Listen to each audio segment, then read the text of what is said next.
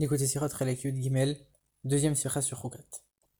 Dans la paracha, il y a un passage où, pour une énième fois, les Bnei Israël se plaignent encore. Ils se plaignent de ne pas avoir assez d'eau, ils se plaignent d'avoir uniquement la manne à manger tout le temps, et ils critiquent la manne.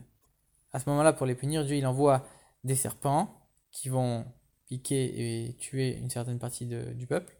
Et pour stopper ça, Moshe Rabbeinu, il fait un serpent de bronze, il le met sur un mât très haut, et chacun qui regardait ce serpent qu'avait fait Moshe Rabbeinu guérissait automatiquement.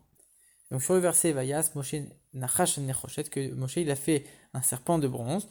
Rashi note Nachash Nechoshet, un serpent de bronze, il explique la chose suivante, que Dieu ne lui a pas demandé à Moshe Rabbeinu de faire ce serpent en bronze, mais comme Nachash et Nechoshet c'est la même racine, alors Moshe Rabbeinu il a compris que comme c'était le même langage, il a fait le serpent en bronze. Donc a priori cette explication de Rashi, elle vient parce que c'est écrit nulle part que Dieu il a demandé à Moshe Rabbeinu de faire en bronze, alors Rashi vient expliquer ça. Mais Rashi il est un peu long dans son explication, il aurait très bien pu l'expliquer de manière rapide. Il l'a fait en bronze parce qu'il s'appelle Nachash Nechoshet. Pourquoi il a besoin de dire, mais sache que Dieu ne lui a pas dit de quelle manière il devait le faire, et quand même Moshe il l'a fait de lui-même en disant que c'était la même racine. Pourquoi Rashi est tellement long dans son explication?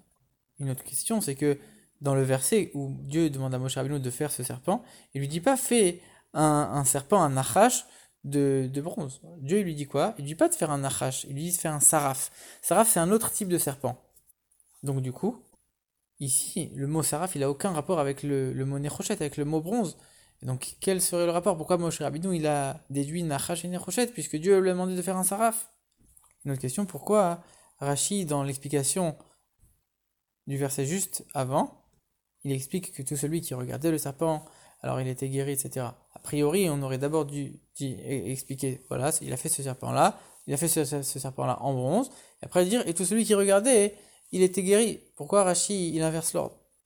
Alors, première explication, Dieu, il dit comme ça dans le pasuk, Vaishlach et anechashim aserafim. Les serpents brûlants. Saraf, c'est une sorte de serpent, mais ça veut aussi dire brûler.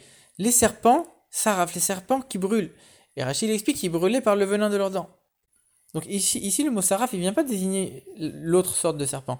Il vient qualifier le serpent en disant, eux, c'est des serpents brûlants, des serpents qui brûlent avec leur venin. Donc quand Dieu il dit à Moshe, fais un saraf, il n'est pas en train de dire, fais ce type-là de serpent qui s'appelle pas Nachash, qui s'appelle saraf. Il est en train de lui dire, fais ce type-là de serpent que je viens d'envoyer, qui sont des serpents mais qui brûlent.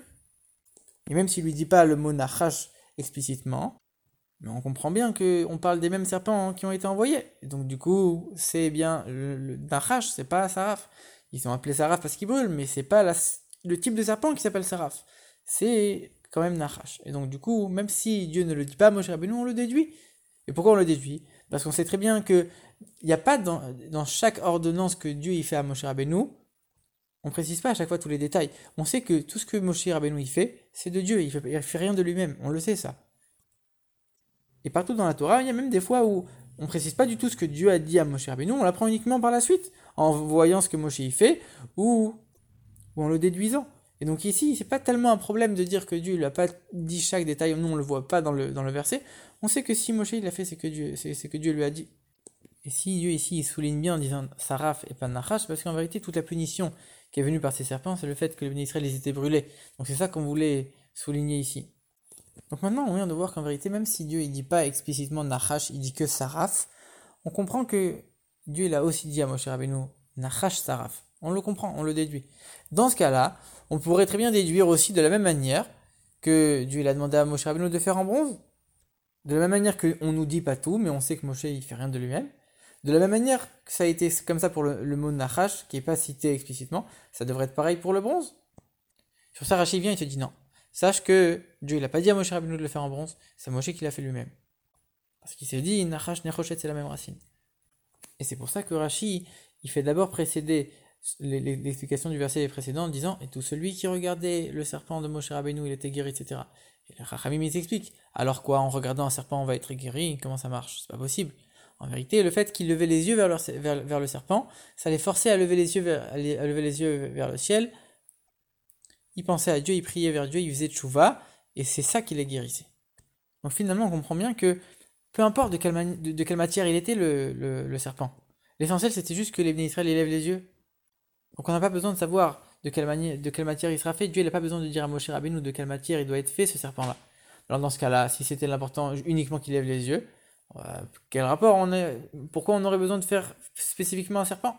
Alors le Rabbi explique qu'en vérité, comme le serpent, ça rappelait la chose par laquelle ils ont fauté, donc ça leur rappelait leur faute et ça les poussait aussi à faire tchouva. Comme Rachid explique pourquoi Dieu il les a punis spécifiquement par des serpents, de la même manière que eux, ils ont critiqué la manne, ils ont mal parlé sur la manne, de la même manière, on va leur envoyer la langue du serpent. Et de la même manière que le serpent, tout ce qu'il mange, ça a le même goût pour lui, le goût de la poussière. De la même manière, eux qui ont un pain, la manne qui prend le goût de toutes les bonnes choses, ils se sont plaints. Donc Dieu, il les a punis mesure pour mesure, si on peut dire. Eux, quand ils vont voir ce serpent, ça va leur rappeler leur faute. Et donc, par ça, ils vont faire tchouva. Donc, le fait que ce soit un serpent, ça, c'était oui important. Maintenant, le fait que ce soit en bronze, ça fait finalement aucune importance. Donc, c'est pas possible que Dieu, il ait demandé à Moshe Rabbeinu de le faire en bronze. Et de là, on déduit que si Moshe Rabbeinu, il l'a fait en bronze, c'est uniquement de lui-même. Il a compris, c'était Nachash, Nechoshet, c'était la même racine. Et donc, il l'a fait en bronze. Et en vérité, c'est uniquement ça qu'on vient de nous apprendre. Que comme ce Nachash il a un nom et que les noms dans la Torah ils sont pas au hasard et qu'il y a une autre matière qui s'appelle Nechoshet avec la même racine, c'est pas au hasard et donc du coup il fallait faire ce serpent en bronze. Mais c'est Moshe Rabbeinu qui l'a déduit et pas Dieu qui lui a dit. Maintenant le Rabbi il nous explique la profondeur qu'on peut trouver dans cette explication de Rashi. Ici si on nous précise que Moshe Rabbeinu il a fait le serpent en bronze, c'est qu'il y a forcément un enseignement pour nous. Il faut d'abord expliquer c'était quoi cette guérison que les Juifs ils avaient lorsqu'ils regardaient le serpent. Le serpent, c'était à l'origine de leur mort. C'était pour ça qu'ils mouraient, ils étaient piqués par les serpents. Donc le serpent, ça représente la mort. De manière générale, même quand on regarde la faute de l'arbre de la connaissance, le serpent, ça représente la mort. À tel point qu'il y en a 4 qui sont morts uniquement à cause de ce serpent. C'est-à-dire, ils n'avaient pas fait de faute, mais à cause de cette faute originelle qui a été à cause du serpent, ils sont morts. C'est-à-dire que le serpent, il a amené la mort dans le monde. Donc finalement, quand, malgré le fait que, de manière naturelle, tu as été piqué par le serpent, il y a cette notion de mort qui est intervenue à cause de lui, et malgré tout, quand même, tu es sauvé grâce au fait de le regarder, etc. C'est un miracle qui est au-delà de la nature. Ça veut dire, c'est comparé même à une résurrection des morts. Toi, tu as été piqué par le serpent, tu es considéré comme mort, tu es censé mourir. Maintenant, grâce au fait que tu vas le regarder, tu vas faire tchouva. Alors, tu vas pas mourir, c'est considéré déjà comme une résurrection des morts. La résurrection des morts, c'est quelque chose qui est complètement impossible de manière générale. C'est possible uniquement grâce au niveau de Dieu qui est appelé Atzmut, l'essence même de Dieu.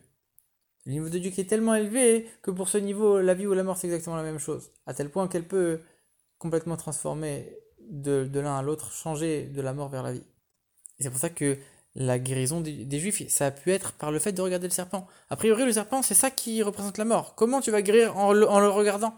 Mais justement, on a transformé les choses à un point tel que même quand on va regarder la source de la mort, finalement, même par ça, on va vivre. On a transformé la mort en vie, on a transformé le serpent en vie aussi.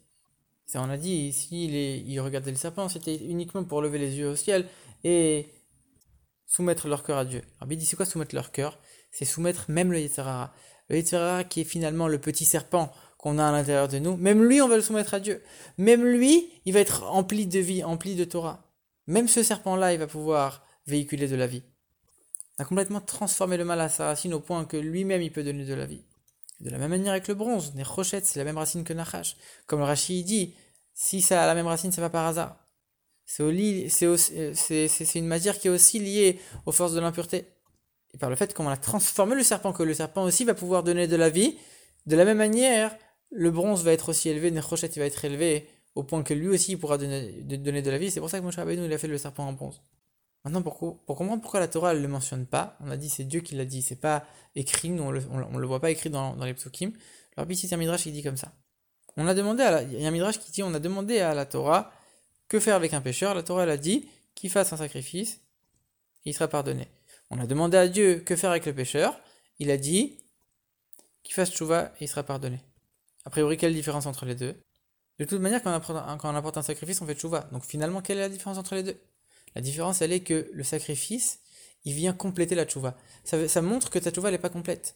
Ça permet uniquement de transformer tes fautes volontaires en fautes involontaires. Et comme le sacrifice ne peut expier que des fautes involontaires, alors maintenant on a transformé tes fautes volontaires en involontaires. Alors maintenant tu peux apporter le sacrifice et le sacrifice il va terminer le travail en expiant même tes fautes involontaires. Dieu il vient et te dit regarde, même pas besoin de sacrifice. Tes fautes volontaires je te les transforme en mérite directement. Donc c'est une force qui est complètement au-delà de tout. Donc on voit que la Torah, il y a une limite, il y a une certaine limite finalement, même si c'est la Torah de Dieu. Il y a certaines règles, il y a un certain cadre, alors que le niveau de Dieu, c'est un niveau qui est au-delà de toutes les limites.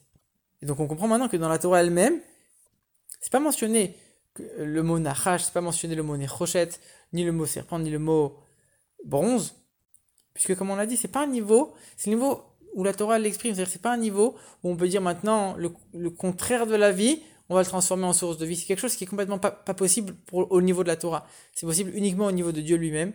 Et c'est pour ça que c'est pas du tout écrit dans le texte. Et Rashi vient nous l'apprendre. Ça, c'est Dieu qui l'a dit à Moshe Rabbeinu. Ou plutôt non, c'est Moshe Rabbeinu qui l'a fait de lui-même en disant comment Dieu l'a appelé Nachash. Donc comme Dieu lui-même, il l'a appelé Nachash, Dieu lui-même, il sait que finalement il peut transformer le contraire de la vie en choses très élevées. Et c'est pour ça qu'il a fait le serpent en bronze. Et ça, c'était possible uniquement pour le niveau de Dieu, le niveau qui est le plus élevé.